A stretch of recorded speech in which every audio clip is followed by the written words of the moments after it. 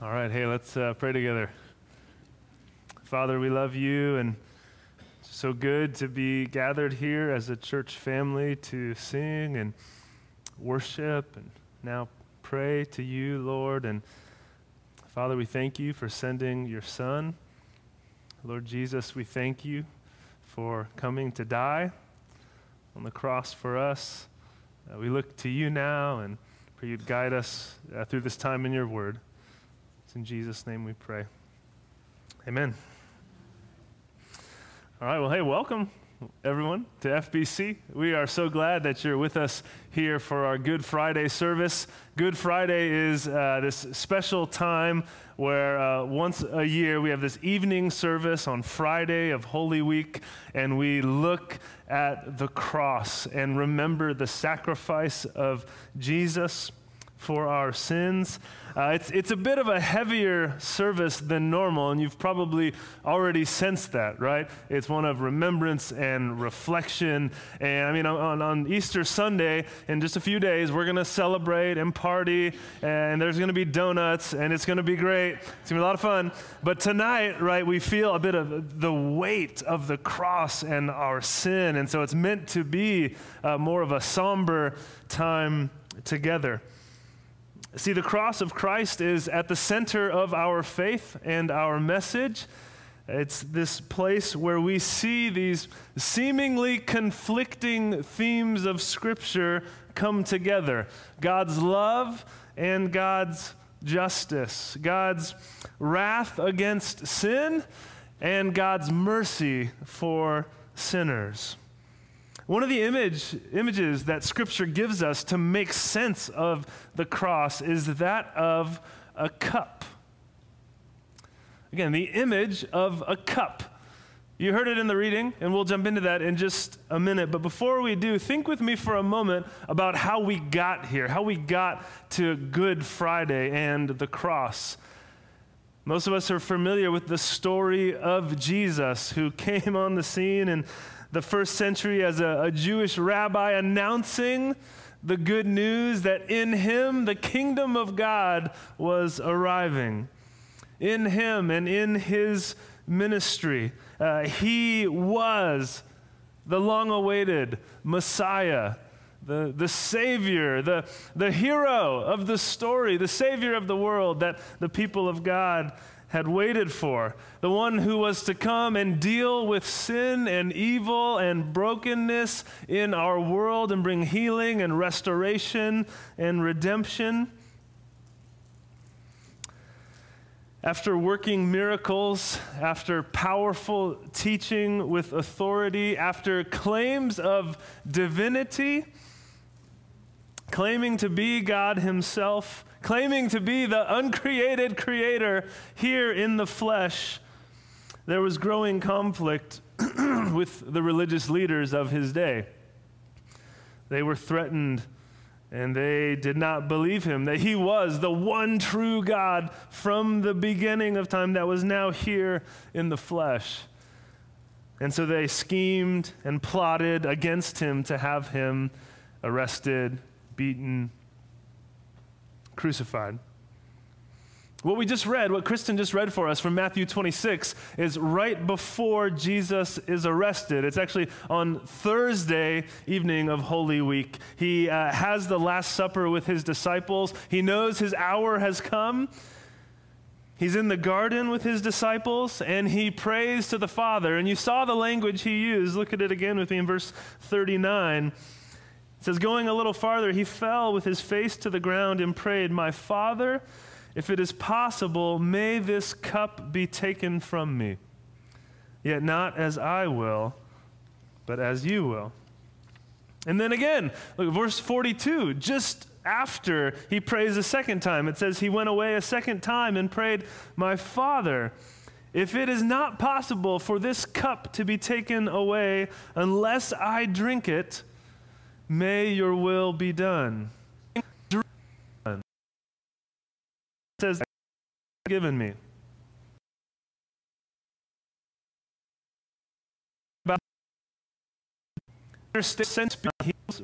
Awake, rise up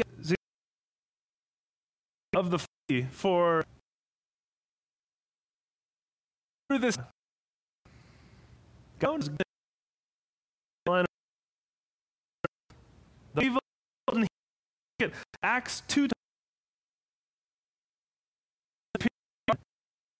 The Bible clearly, it couldn't be clearer. Sinful human. We read about and vulnerable to we want, right?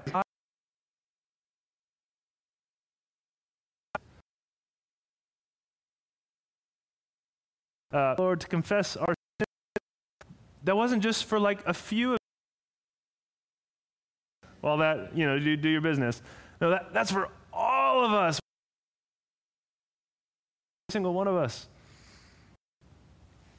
So the cup of judgment then will be poured out on us left.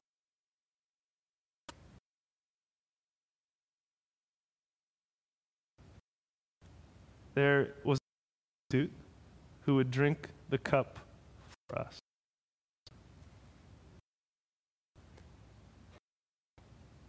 There's a great book called The Prince. We read it as a family before we came here, just today. It retells the story of the cross, and it uses this language of a cup. It describes a certain kingdom rebelled against their king and broke their king's heart, and their own hearts grew hard and dark. But the king loved his people, and so he sent his son, the prince, to drink down the poison cup of judgment on behalf of the people so that they could be healed and made well. And so Jesus looks ahead to the cross of Good Friday and says, "Shall I not drink the cup that the Father has given me?" This is why I came. This was the mission. He goes as our substitute, drinking the cup so that we wouldn't have to. And now the good news then, right, Romans 8:1, there's no condemnation for those who are in Christ. 1 Peter 3:18, for Christ also suffered once for sins, the righteous for the unrighteous, to bring you to God. Christ suffered for sins. Christ drank the cup to bring you and me to God, to reconcile us to the God who loves us, because he loves you. Ephesians 2 tells us, because of his great love for us, God, who is rich in mercy, even when we were dead, he made us alive with Christ. So God sees you, and he loves you, and he knows your name and your story, and he wants a relationship with you. And he made a way for you to be forgiven so that you wouldn't have to drink the poison cup. So whoever believes will not perish but have everlasting life. And so we sing of the wonderful cross, and we sing of the goodness of God. And just in a few minutes, we'll sing, Jesus paid it all. Now, realize that's not the end of the story. Believe it or not, there's more than one cup involved in the story of the cross and the gospel. Not just tableware once, twice, 2 cups. First, we saw the cup of judgment and wrath that Jesus drinks. He drinks 1 cup, but there's a second cup, a cup that Jesus offers us to drink. The Jews in the Old Testament would gather each year to celebrate the Passover. It was a time when they would come together and remember how God led their people out of slavery in Egypt.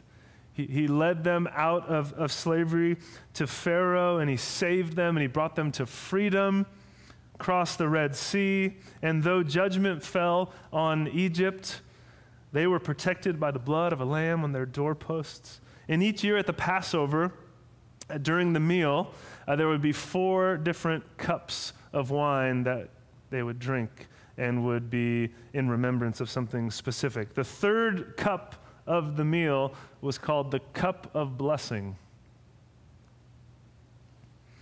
was a cup of wine, and it derives its name, the cup of blessing, from the prayer that would be offered with it. The host leading the meal would say a prayer before offering it, saying, "Blessed are you, Lord our God, King of the universe, who gives us the fruit of the vine." And it was at the Last Supper on Thursday of Holy Week that Jesus took that third cup, the cup of blessing, and said those famous words, "This is my blood of the covenant poured out for many for the forgiveness of sins." Making a clear connection, right, that his death was a new Passover, a greater Passover where he would be the Lamb of God to die for the sins of his people. And it's by his blood that they would be protected and led to freedom. He's told his disciples to take the cup in remembrance of him. And in the early church, they took the elements, the bread and the cup, remembering him. This truth that we are blessed and find life when we receive the work of Christ on the cross. Elsewhere in John 7, Jesus would say this: on the last and greatest day of the festival, he stood and said in a loud voice, "Let anyone who is thirsty come to me and drink. Whoever believes in me," as Scripture has said, "rivers of living water will flow from within them."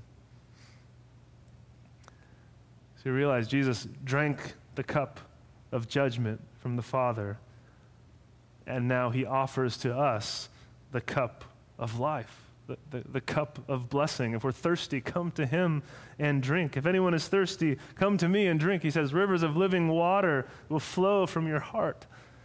The power and presence of God will transform your heart and your life forever.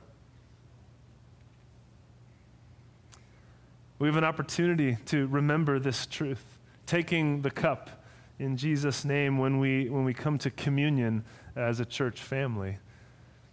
And so you hopefully got the communion elements as you came in. We're about to take those in remembrance of him. Warning, they're a little hard to open, so you might want to start now if you haven't already, trying to get those things ready. And actually, I misplaced mine. Is there an extra back there? You could, in a minute. Oh, thank you, Kristen. Apologies. Communion is, again, an act of remembrance of Jesus' sacrifice on the cross, his broken body, his shed blood. Oh, thank you. Actually, thank you, sir. And it's offered for anyone who is a follower of Jesus. So you might be here tonight. Maybe this isn't your home church. Maybe you're visiting. We invite anyone who is a follower of Jesus and has surrendered to him and put their faith in him as Lord and Savior, invite you to participate with us. I'm going to pray for us in just a moment, and then we're going to take the elements together. Would you pray with me? Lord Jesus, we again, together have confessed our sin just a few moments ago, acknowledging our great need for a Savior.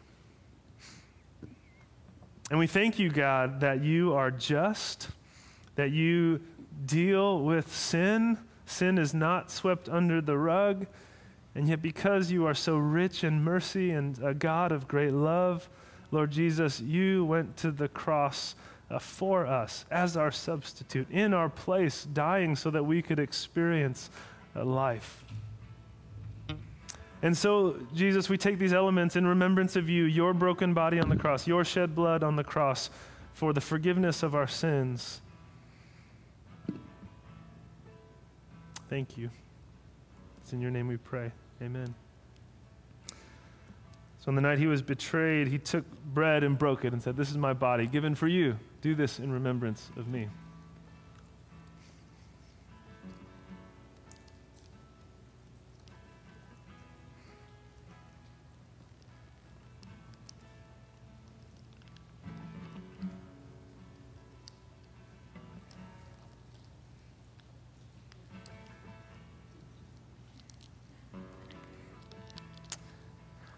And in the same way, after supper, he took the cup and said, this cup is the new covenant in my blood, poured out for you. Do this in remembrance of me.